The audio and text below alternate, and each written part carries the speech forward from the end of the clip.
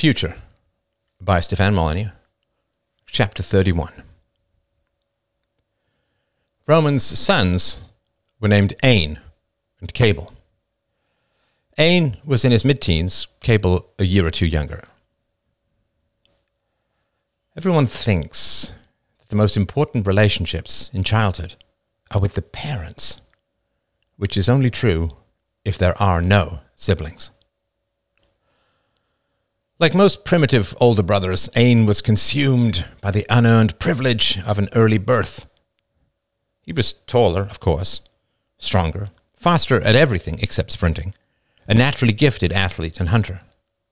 Cable was more sensitive, more drawn to their mother, more dreamy and abstract, and thus more subject to scorn and humiliation at the hands of his older brother. Vanity is rage spread thin. Ain could be bitterly funny, but was also perpetually angry. Some people have the disorienting habit of switching emotions without transition, from laughter to rage in a moment. Ain was one of those, and Cable learned quite early to not bother trying to figure out his brother's moods, or trying to appease or placate them. They were both raised in the harsh straitjacket of grim necessity. Babies died. Women expired in childbirth. Infected fingers had to be hacked off. The hunting herds had to be followed. The conveyor belt of food had to run constantly. You had to hunt when you were starving and give food to those who had stayed home. Elders were respected, venerated even, until they consumed more than they could possibly produce, at which point they were expected to take a noble stroll to nowhere. Over many years, a strange bifurcation had occurred in the culture of the tribe. They had a few solar-powered book libraries. They taught their children to read, debated philosophy and morality, and whether there were any limits to the duties owed to the tribe.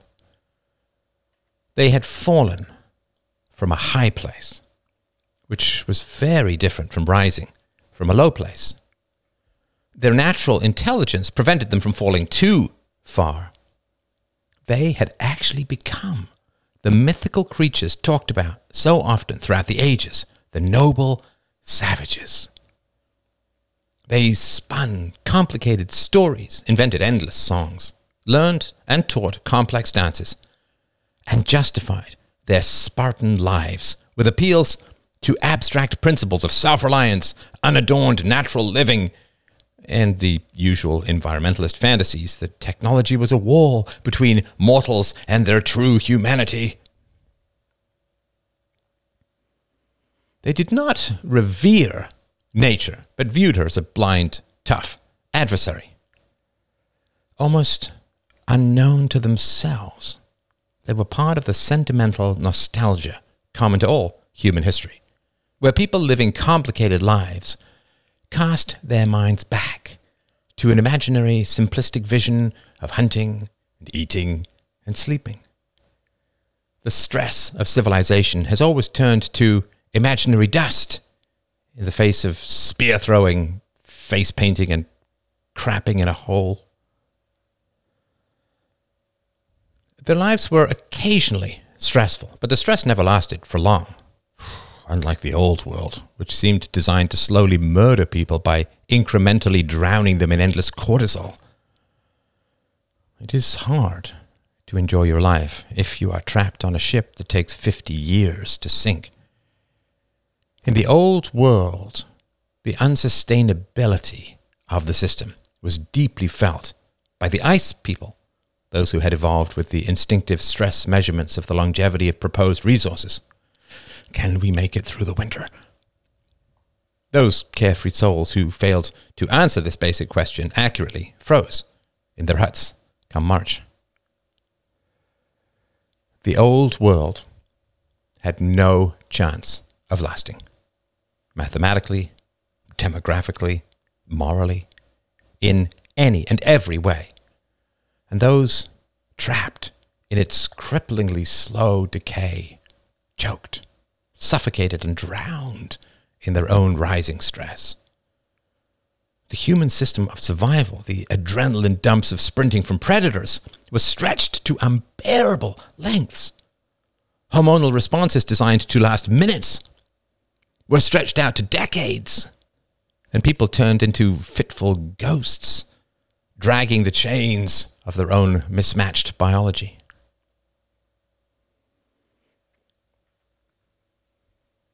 Neither the parents nor the children slept the first night that the angels hovered overhead, outlined against the ghost clouds and stars.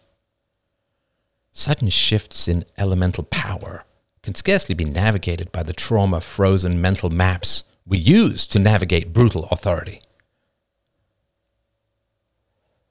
The parents were beyond uneasy. They no longer felt like parents, in fact. At some point, about halfway through that dismal night, Roman threw aside his covers and stepped out of his tent. It was a starry night, and a slow breeze brought chill hints of the coming winter. The constellations blazed and shivered, supremely indifferent to the mad changes in the world they barely lit. Roman coughed, hoping to summon other parents. Almost immediately, tent flaps opened and parents came filing out from their sleepless teepees. Gratifyingly, no children emerged.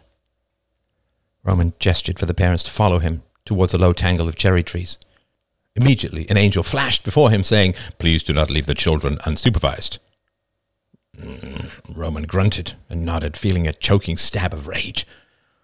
He turned around and gestured for the fire to be relit in the center of the encampment. The parents all sat, cross-legged, in a circle. The angels ringed them, like the outer rim of an arrow target. One man with thick black hair said, "I could skin you goddamn kids, Roman." An angel appeared on his left shoulder and said, "Please note that some children are awake. This statement is unacceptable." Roman said, "Let's talk about raising goats." A shiver of nervous laughter ran around the dark circle. He turned to the closest hovering angel. "Okay with you, you fat, floating freak?" Roman could see the firelight reflected in the twin floating doll's eyes of the baby. Silence. Roman turned and said, "I don't know how the hell you are supposed to raise goats without discipline."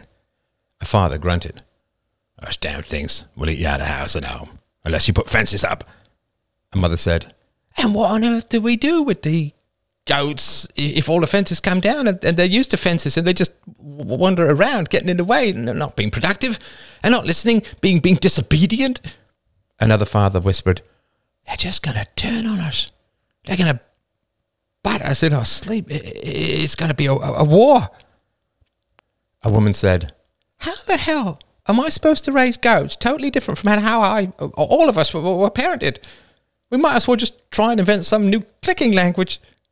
The circle of blue eyes hovered impassively. Another man growled, "Look at us here, sitting in the night, whispering like thieves, hoping we don't get our asses stung by electricity. What kind of authority figures are we supposed to be for our goats?" A wide-eyed woman said, "Make no mistake, this is the end of us. Roman says we came from the Civ. All right, we live hard out here, that's our way. It had honor because we kept to the path and we could teach our kids." "Goat kids, you floating freaks." "But if it all ends here, if we can't be ourselves with our goats, then what the hell was the point of freezing our asses off out here all these years? We might as well just plugged into the Civ with honey and eat and robot butlers and whatnot. It doesn't just make a lie of us here and now, but of everything in the past that Her eloquence failed her, and she sunk into a gloomy silence. "I won't have it!" cried another man suddenly, turning defiantly to the floating angels. "There has to be some way!" Silence and smiles from the floating blue eyes. Roman grunted and said, "I went over all this with David. They have us beat. Even if we could disable them, they'll just send more. They can hear everything, see everything, cut through everything, report home. An older woman burst into tears. God, can't be so hopeless. I don't even know how to wake up tomorrow. How are we going to get them to do what we want? What we need, said the dark-haired man evenly. We sacrificed so much, said another man softly, gesturing into the night. There's a line of ancestors going out to the horizon, all shaking their heads and wishing they could come back to life to knock some sense back into us. A woman said tearfully, Who are we if we are not in charge? Everyone suddenly looked at Roman. They could see, almost scrolling across his face, the words, I don't know. One of the angels turned to him. Scans show no goats in the vicinity. Please do not use analogies when discussing your children. The dark-haired man jumped up, shouting with rage, and leapt at the angel, which darted nimbly up, escaping his outstretched fingers. The floating baby smiled. Please do not attack the angels. Everyone gets one warning. One woman said, Would it be helpful if we got some actual goats? Then we could... Roman sighed. It won't do much good to try and outsmart them. They've been battle-tested, so to speak, in just about every environment. They beat the whole world. He stood up. Now, we will have to find another way. Everyone's eyes stared at him expectantly, hopefully. He shook his head again. I'm not saying what you're thinking. The eyelids fluttered. The eyes lowered. The mouths pouted.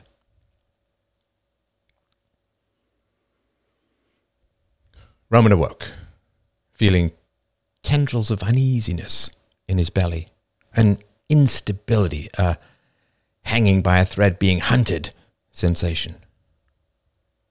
It was late, mid-morning, far beyond his usual rising time, but he didn't feel rested.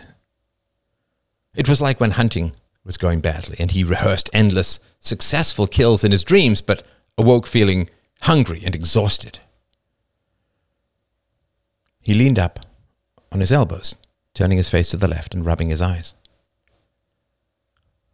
The teepee was stained, silent.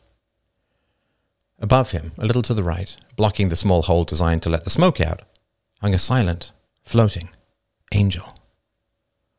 The pupils of the blue eyes were trained on him, and he had a sudden shudder, as if he were being watched by a pink devil or a malevolent ancestor, or his own conscience. The sudden thought came to him, and he smiled grimly with the pretense of courage, because he was now being watched for how long? Until I change, the thought came to him.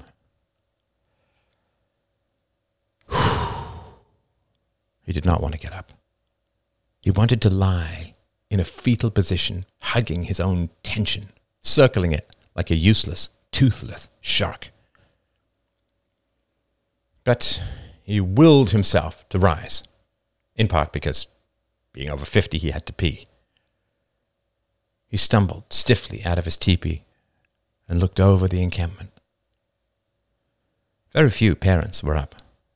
Children milled about, playing various games, watched over by the attentive angels. Ain and Cable were playing rock, paper, scissors in front of his teepee over the fading smoke of the night fire. They looked up at him with a curious and complicated mixture of emotions: fear, defiance, resentment, anger, uncertainty. "Morning, Dad," said Ain warily. Cable nodded in agreement, and Roman returned the greeting. Roman felt sudden anger. The children were just milling about, playing listless games, rather than doing the work necessary for survival. "It's not abuse, if it keeps us alive," he thought with sudden savagery. He was developing a kind of sixth sense about the location of the angels. He knew, without turning around, that the angel inside his teepee was now floating behind him, staring at the hairs on the back of his neck. It wasn't that they made any sound or had any electrical presence. It was more like, he suddenly remembered that as a child, he had fingered threads while going to sleep, and always had a great instinct as to when a thread was just about to end. All predators understand predators. The thought struck him with such sudden severity that he truly imagined that the angel behind him had said something. "Are they controlling my brain?" Given that he did not understand the technology at all, he doubted many people did, even in the Civ, he would have no way of knowing, but he did begrudgingly accept that the Civ robot pimps believed in free will and wouldn't program him that way. "It's your inner angel answering the outer." Roman grimaced and put his hands to his ears uselessly. He turned to his kids. "What the hell are you doing?" he was about to demand, but checked himself. "What are you up to?" he asked. Ain ducked his head, glancing just above and behind his father. "Just waiting for you to get up, I suppose." Cain, his youngest, said, "Are you hungry?" Roman waved him off. He caught the eye of another father across from the central fire pit, who cocked his head and shrugged slightly. Roman's eyes narrowed. "Do we need to talk?" "About what?" asked Ain with pretend innocence. There was an awkward pause. Roman could clearly see that his boys wanted to get back to their game, and suddenly felt further anger. Unwanted. He looked at his boys closely. Cable could not yet grow a beard, but Ain possessed some fairly robust stubble. Unnecessary. Roman wondered where his wife was. He saw a line of people walking in the heat-hazed distance. Probably the women going to get water. Roman had no idea what to say to his sons.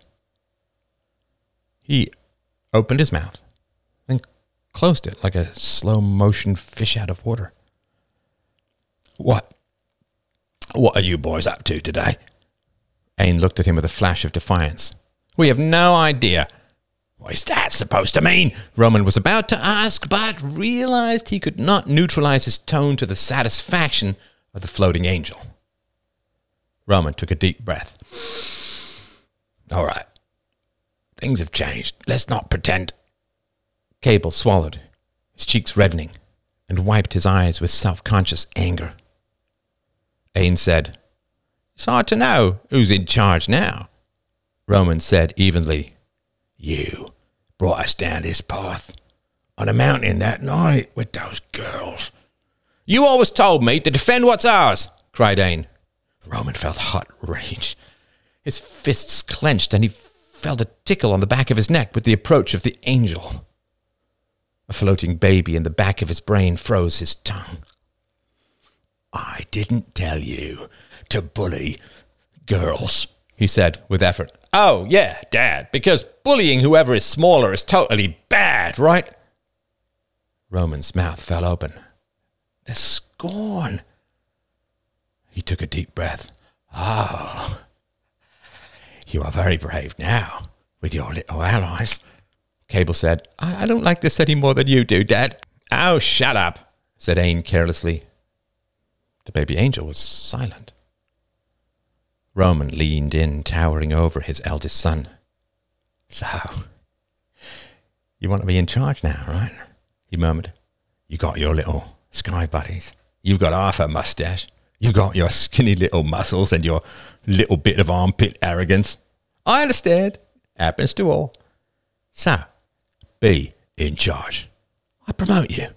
Go on, get all the food and keep everyone in line and watered.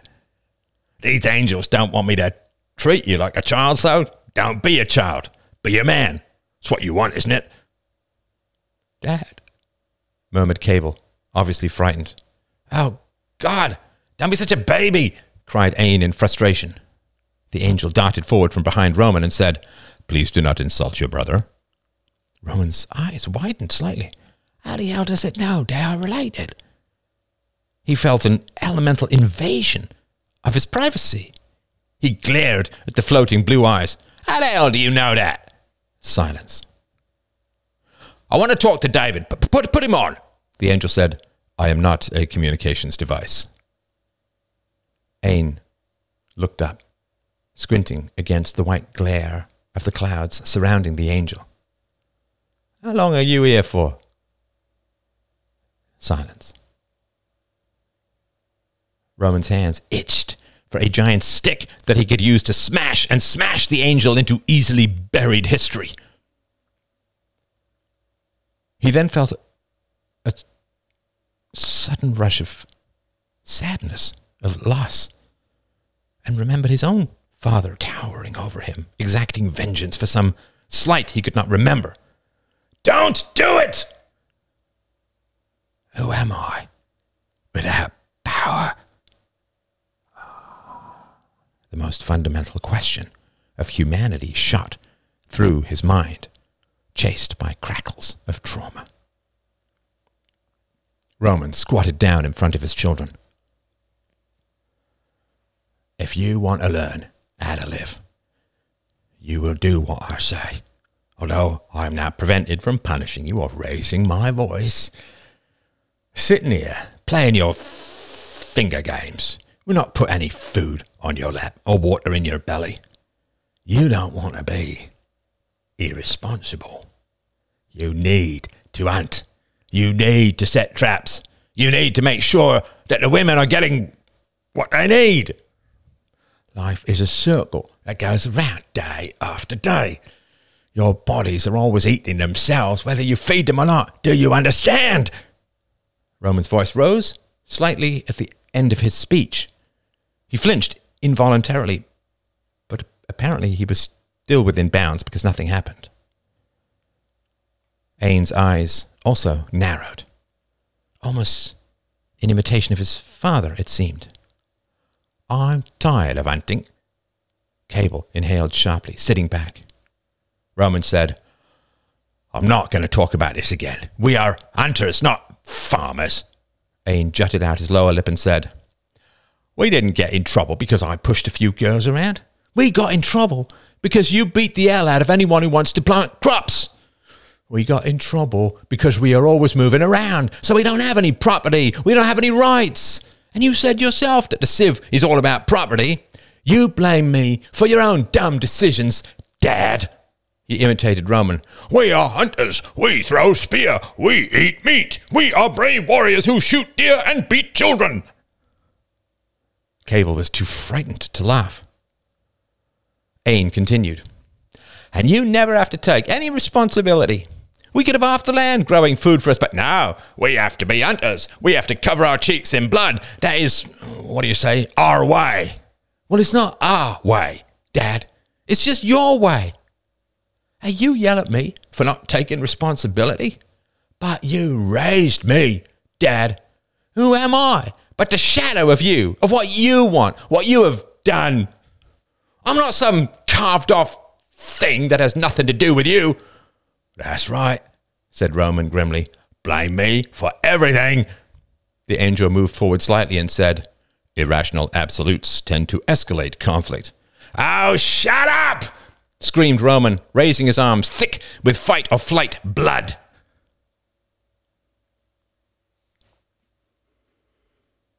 Roman woke up in the late afternoon.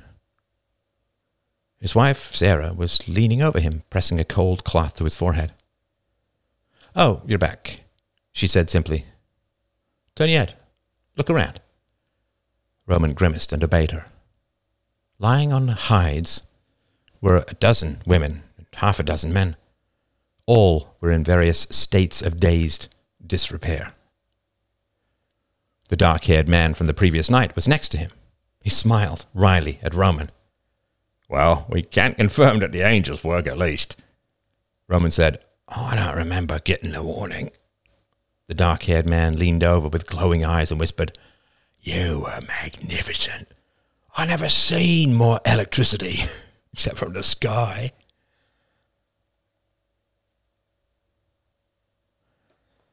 The tribe fell apart. There was no other way to put it. The women stopped having sex with the men. The men wandered around, depressed, anxious, almost formless, it seemed. Some were seen shaking under the scant starlight, as if withdrawing from a powerful addiction, as in fact they were. The older children, having been ground down by brutal authority their entire lives, attempted to enter the power vacuum caused by the angels, but the floating eyes were having none of it. Elder siblings were commanded to refrain from verbal or physical abuse against the younger siblings, against other children. If they were young, the commandments were very gentle, and if ignored, the angels simply interposed themselves between the children. If verbal abuse continued, the angels played classical music at very high volume, driving the attacker away. Children wept in the dirt and dust, bereft of form, shape, and personality. Mothers wept with them, side by side, without touching, as if in strange solidarity. Men hunted with increased ferocity. They shot animals only to wound them, then stood with their feet on the necks of their prey, firing arrows into their fading eyes. The angels were silent, with one exception. Apparently the non-aggression principle applied only to humans. The dark-haired man was electrified because he was clearly torturing a rabbit. He was not given a warning. Roman felt himself strangely emotional. He had previously controlled his emotions by controlling his children. These eruptions of random feelings were extremely disorienting to him, and he went on long, solitary hunting trips, once even forgetting his arrows, so that his status would not be destroyed by the rebellion of his heart. He dreamed of his father and his mother almost every night. They raged at him as they had in life, demanding that he honor their memory by maintaining their rules.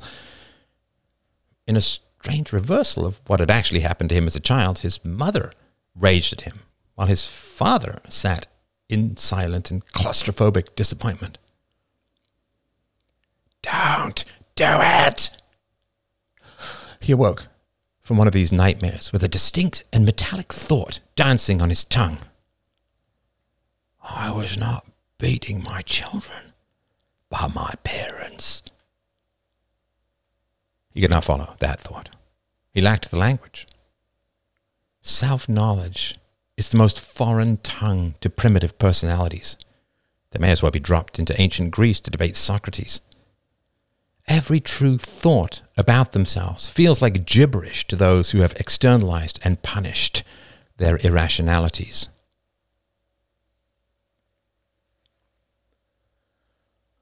The work ethic of the tribe largely collapsed.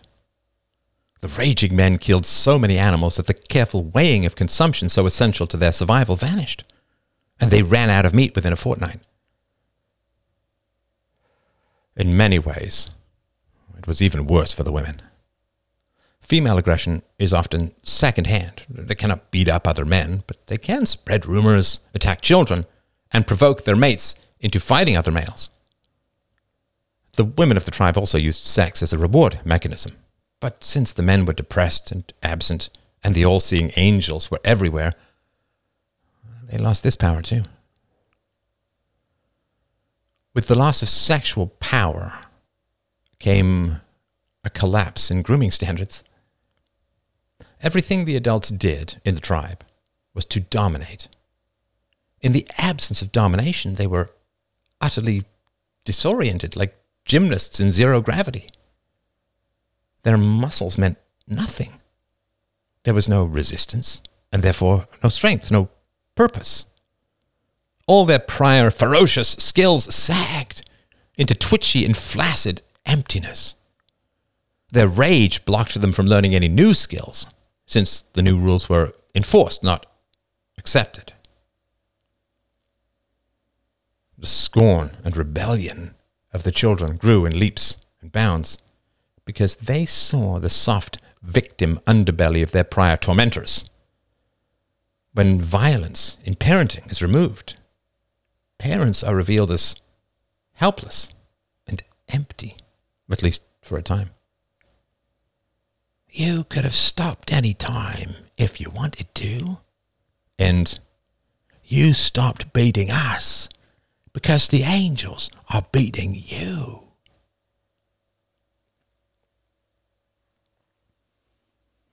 As the collapse of parental work fueled the growing hunger, and the survival of the tribe became a very real question, some of the older children began to step into leadership roles, but a very different form of leadership than had been inflicted before.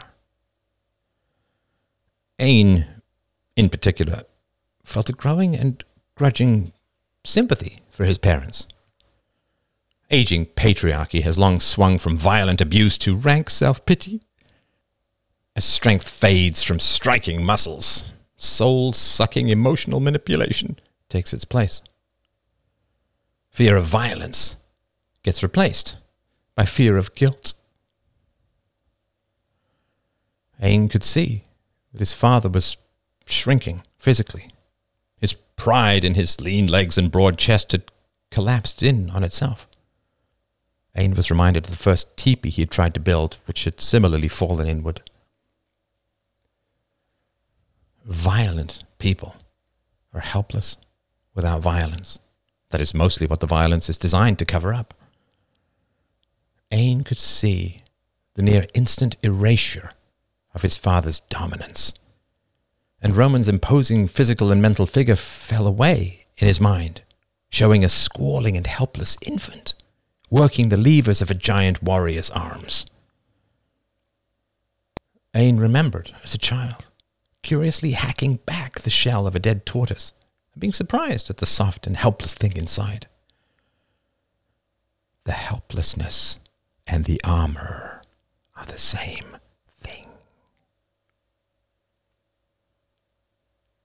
He felt sympathy for his father's exposure, but he also felt a cold anger. Sympathy for brutalizers can be warranted, but it is usually a step too far to demand it from their victims. Finally, Ain grew tired of half measures and demanded that the tribe assemble. The adults were so inert that they simply allowed themselves to be led and sat in a circle around the main fire pit, like so many legless sacks. Below were the men, women, and children. Floating above them, like pink proximate constellations, were the tousled blonde angels. Silent, smiling, implacable, absolute. Their bows were out. So, we are not doing so well, said Ain. The eldest, you've all gone walkabout. You're just hunting and eating at a distance, staying out for days, not bringing much of anything back. And the kids, well, they're not doing so well either. His voice cracked, but he struggled on, not even sure what he was going to say next. And it's a shock, I get it. These angels have changed a lot, everything really. But it's not like they've turned us into another kind of animal. We can still hunt. They're not interfering in survival, because that would violate their rules or something. It's a big deal, I get it, not eating, but I don't get why everything is just falling apart so fast. You can't eat us, you can't yell at us, but we still need you. You have learned other things than eating and yelling, and I don't want to have to learn everything for myself all over again. Dad, he said, his voice breaking, when I twisted my ankle running after that rabbit, we were like halfway to the horizon, and you just tied it up and told me to walk. It was a long way. I think I remember just about every step. You told me to be tough. You gave me a stick to bite on. I was like 6 or something. And you're getting close to 50, I think. And I know you can deal with just about any kind of pain because you taught me to. So I don't understand why you can't just put one foot in front of the other and make your way home. Jesse, Ain pointed at the dark-haired man, every day you attack the angels, more than once sometimes, and you just lose all the time. And we're all terrified that you're going to get some permanent damage, like you're going to glow at night and your bones are going to snap when you take a step. What are you doing? You were always telling me that if something doesn't work, like being upwind when you're hunting, then you just stop doing it. You had these rules, like my dad has these rules, like you all have these rules, and you're just not applying them now, and it's driving me crazy. Why are these floating babies undoing everything about us? Why can't we hold anything together? His voice rose. We're going to die off if we don't change, learn something, whatever it is that we have to learn. We can't get enough food and water for all the kids and you without your help. You're all turning into these useless eaters, but you're not going off into the wild like Grandpa did. You're just consuming everything, giving nothing.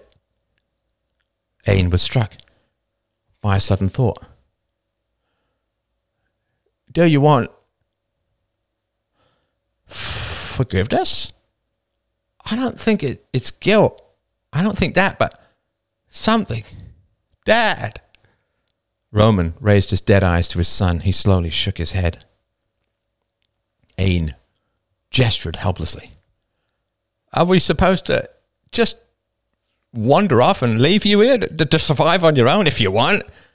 Is everything being run by ghosts? You're still my dad, even if you don't hit me. Maybe more. Roman felt a deep vibration in his soul, like a rolling church bell.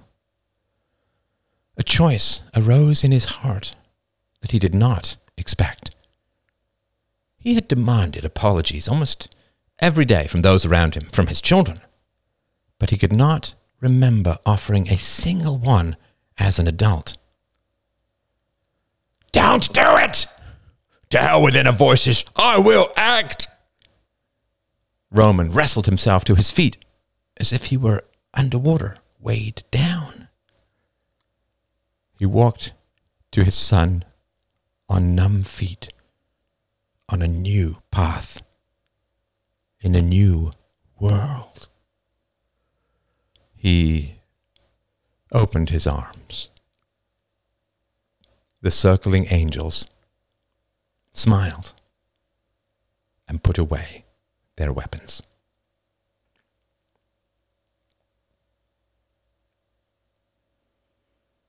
Chapter 32. As the leader of the free world, I am not unused to getting my way. After my wife removed her face, revealing a swirling galaxy floating in a void, I roared. That has always been my way, the sword of Damocles hanging over the puppet strings of everyone around me. When you're born with a big face and a strong jaw, and you're taller than normal, with a full head of thick hair, rising impatience followed by table-pounding roaring just scatters everyone into conformity around you. People are like salmon. If you're a strong enough current, everyone gets in line.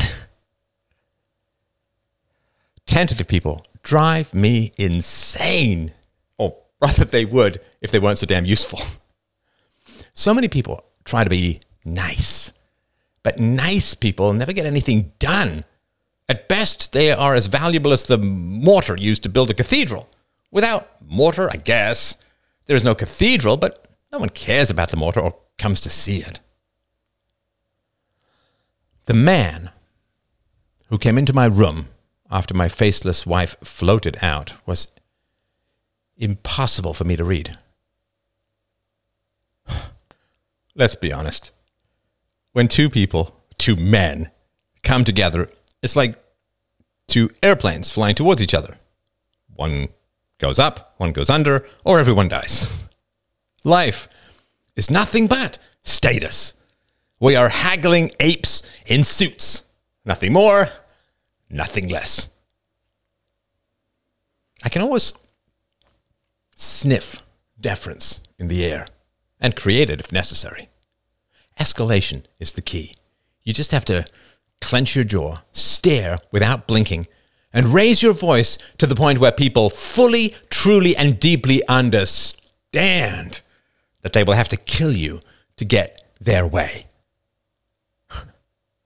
Iron will is the inevitable physics of our universe. People have no more choice to obey the resolute than water has to obey the tide. Occasionally, I come across another alpha, and we try our usual tricks on each other, and then both end up laughing, shaking hands, and going our different ways. It's kind of like two lions, each thinking they're hunting a gazelle, coming across each other in a bear claw flurry of comical surprise.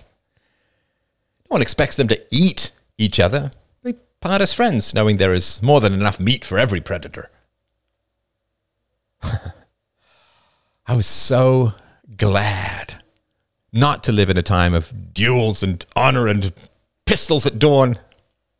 I could lie and spread rumors and undermine reputations without a thought. No one was going to slap my face with a glove and shoot my kidney out in the morning mist. Consequences are an insult to the kind of ambition I was raised with. The only cure for addiction is a hangover. And I never had any of the hangovers of guilt or shame or regret. I don't think in my life I ever really felt fear. Caution, for sure, when I was in the presence of a dangerous enemy, but not outright fear. I was originally kind of worried about all of the supposedly good people in the world, but I remained strangely invisible to them. I am the natural prey of abstract virtue, but I was like a zebra wandering through a pride of lions, watching them scrabble for ants in the dust, invulnerable in my obviousness. At Jane's funeral showed me who really ran the world. You run it, or you get run over. The first few tendrils of power are tough. Once you snag those, they turn into a kind of wobbly lasso you can use to capture more. The moment you have any shred of political power, you can punish your enemies and reward your friends. So your enemies fear you, and your friends love you. In every successful politician is the basic thought, how can I possibly get away with this? I promised not to raise taxes. Then I raised taxes. I promised to reduce immigration. Then I increased immigration. I promised transparency. Then slow-walked document requests for years. I praised free speech, then imposed censorship. I promised more press conferences, then rambled my way through remote teleconferences. It all reminded me of pulling out a stubborn tooth when I was a kid. You're frightened of the tug, then it turns out to be nothing, just the snapping of a thin thread, a mouthful of temporary blood. The press was my friend. Reporters attacked all my enemies, making up lies and sending the innocent tumbling into the humiliating canyons of self-justification. Academia praised me in obtuse syllables. Movies portrayed my kind as noble and heroic. Economists told everyone I was in total control when things went well, but a victim of blind market forces when my economy went into the crapper. I was hated, sure, but you can't be any kind of leader if you fear disapproval. Leadership is all about forcing people to do what they damn well don't want to do. Like being a general in a war. And forcing people makes them upset, sure. But it was pretty easy to deal with. I had the magic spell of the common good, which I could use to curse anyone who didn't do what I wanted, what I told them to. I represented this common good. I was its bland and enslaved acolyte. So it wasn't me that people had to obey. It was the good of everyone, themselves included, even if they didn't see it at the time. Smiley face.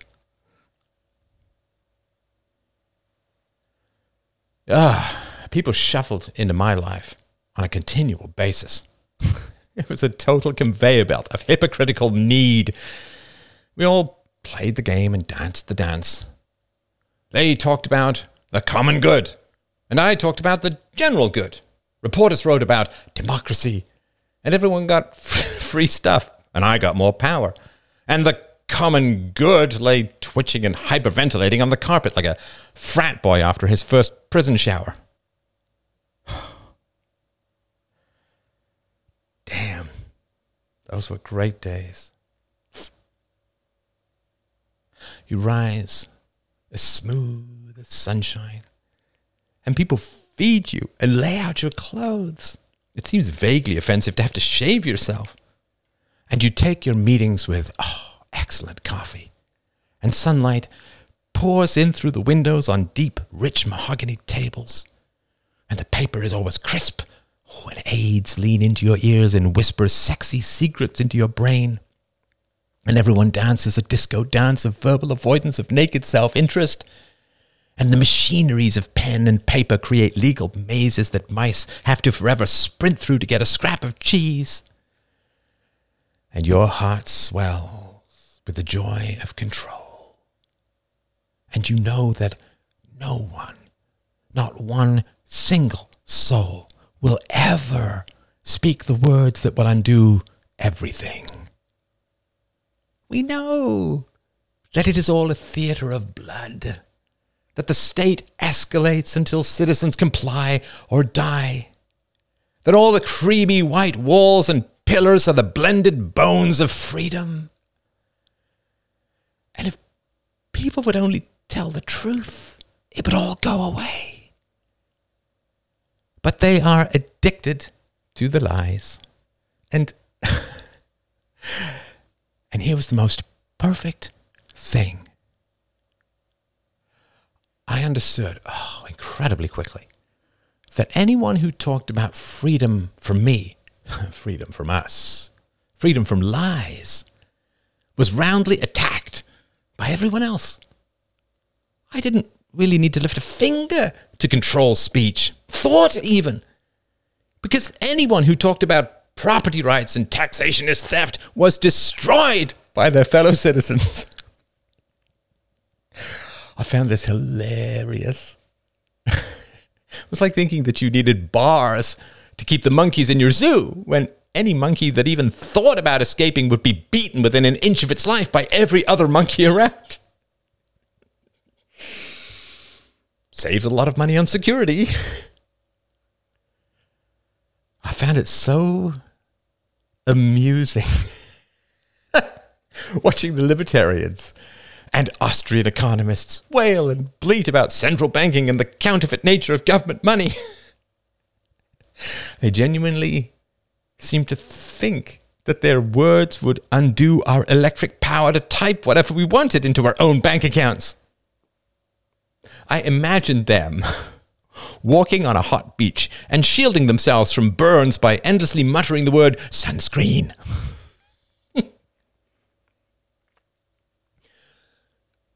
It took me a while to learn that you cannot have power without spreading it around. Otherwise, you create implacable enemies who will offer more to the court toadies dependent on the steady drip of government cheese. Sure, we created whatever money we wanted, but we spread it around. We gave it to the bankers. We gave it to those tight to the center of power. And we gave watered-down remnants to the poor, the single mothers, those dependent, so they thought, on us, our generosity. They all stood and placed their hands on their hearts when the flags flapped and the anthems played, because they were worshipping the gang that gave them cash. And it was a cosmic comedy. How everyone self-righteously lied and paraded and pretended. It was the new religion. Except we could offer them something more visceral than heaven itself. The money they needed to escape their terrible decisions. Single mothers always voted for us. They couldn't choose a good father for their kids, but they sure knew how to choose a political leader for the entire country. Oh, it's hard to give those solemn speeches about their noble, stunning, and brave sacrifices without bursting into laughter. Once the government can spread trillions of dollars around the economy, it becomes deeply hilarious to watch everyone talk about the noble and abstract responsibility of voting, a solemn civic duty. At the end of any election cycle, my cheeks were raw from biting. To be fair, there were a lot of true believers in my inner circle. They genuinely thought that we were there to help the poor, to protect the nation, to keep people healthy and happy. They hurried to endless meetings with badly wound neckties, growing flop sweat, and a panting, almost hysterical earnestness. And they genuinely believed that as long as anyone suffered in the land, they just weren't doing their job properly.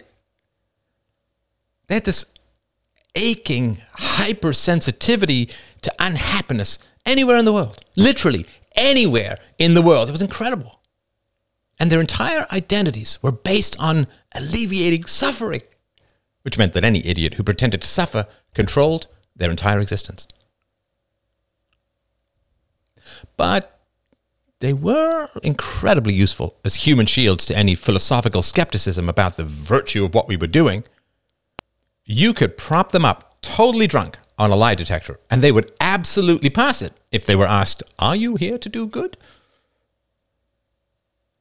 I found their earnestness deeply creepy. Their essential monkey brains had been gouged out and replaced by unearthly girly angels. They were the opposite of me, but we complemented each other perfectly. I did the messy dealings with the machinery of power, where fingers and souls get lost on a regular basis, while they covered the unholy mess with a sheen of self-righteous stained glass. I did the screaming wet work of carving bloody laws from squealing self-interest. They covered up the inevitable abattoir with apple-cheeked earnest choirs. Oh, God, who else? Oh, yeah. There was the gang called the Dreadnoughts. They didn't have my sunny and joyful passion for the exercise of mere power. Oh, no. They had some mysterious, darker purpose to their daily grind. They hated something or wanted something. No one ever tried to plumb their black depths because they were such useful weapons to point at intransigent enemies. The Dreadnoughts would comb over a person's entire history, finding something or inventing something to kill off their public lives. Nuance was their enemy, out of context, their ranged weapon. There were also the Enforcers, for anyone we couldn't snag legally. They attacked anyone who supported or went to the speeches of these paladins. They called in the bomb threats and death threats. They were mostly single sons of single mothers, sent out by the unconscious, terrified greed of the matriarchs. We secretly called them the statriarchs, to wreck and destroy anyone who might interfere with the free flow of tax revenues to their ample polyester laps. It wasn't a simple thing to be a politician. You had to have an instinctive feel for all these colliding alliances. You had to manage the idealism of the choir boys and use it as a cover for the dreadnoughts and make sure the enforcers didn't go too feral. You had to, I'm not sure exactly how to put it. It wasn't exactly overlook, but bypass everything that was going on. You couldn't look at anything directly. We all knew that, but you had to work with it, examine it. It sometimes felt like fixing a complicated watch in pitch darkness. Your sense of touch goes astronomical, but you can't see a damn thing. It was all collusion and back scratching. I remember as a rookie going on talk shows and being interviewed by reporters. And I was young and naive enough to cautiously imagine that reporters were tough as nails confronters of the powers that be. I guess I had imbibed too much of the Kool-Aid as a teenager. But they were all mild sycophants, only dangerous to anyone who challenged their vanity, which I certainly wasn't about to do. They would ask tough questions, and I would dance a two-step of staccato avoidance, and then they would just move on. They wouldn't try to pin me down. They wouldn't ask for clarification or, God help us, definitions. They would ask. I would avoid. And they would pat themselves on the back for the professionalism and toughness of their interrogation. I remember being on a city council, it was early on, and some half-bald doofus was making a documentary and marched up and challenged all of us to explain how we were going to pay for everything we promised. We all gave each other a smirking side-eye and had him hauled out by security. It was just a silly, yet dangerous question.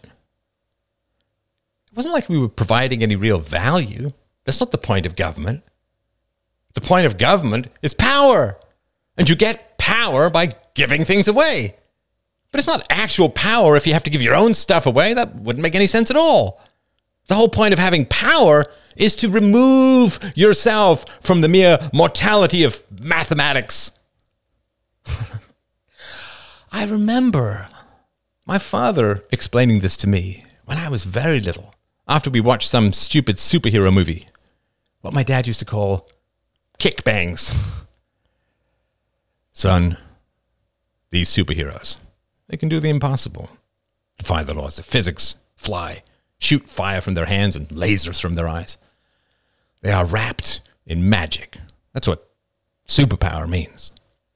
He took an amber sip from a crystal whiskey glass that never seemed to empty. And that's my job. And one day, it will be your job as well. To defy reality, to break math, to plant impossibility and harvest power. We are the farmers of what should never be, but always is. And everyone worships the impossible. That is the root of patriotism. Did you see the happy faces of the people in the crowd when the superhero flew by? They love him because he makes heroism impossible for them because they can't fly. They love him because he fights evil, but he is impossible, which means it is impossible for them to fight evil. It eases their conscience for doing nothing about. In the past, with Jesus, you had to try and do what he did. Although he was a superhero in his way, you could be like him. Now they want billionaires with impossible gadgets to fight evil because they can never approach him, be like him. Jesus left us with the commandment that everyone had to fight evil and that everyone could be like him. These new gods, the superheroes, you can't be like them. That's the point. They're everyone's excuse for doing nothing, which is why everyone gets addicted to them and excited by them and will pay to relieve their own conscience. In the past, you had to go to a priest and confess your sins and make amends and do better.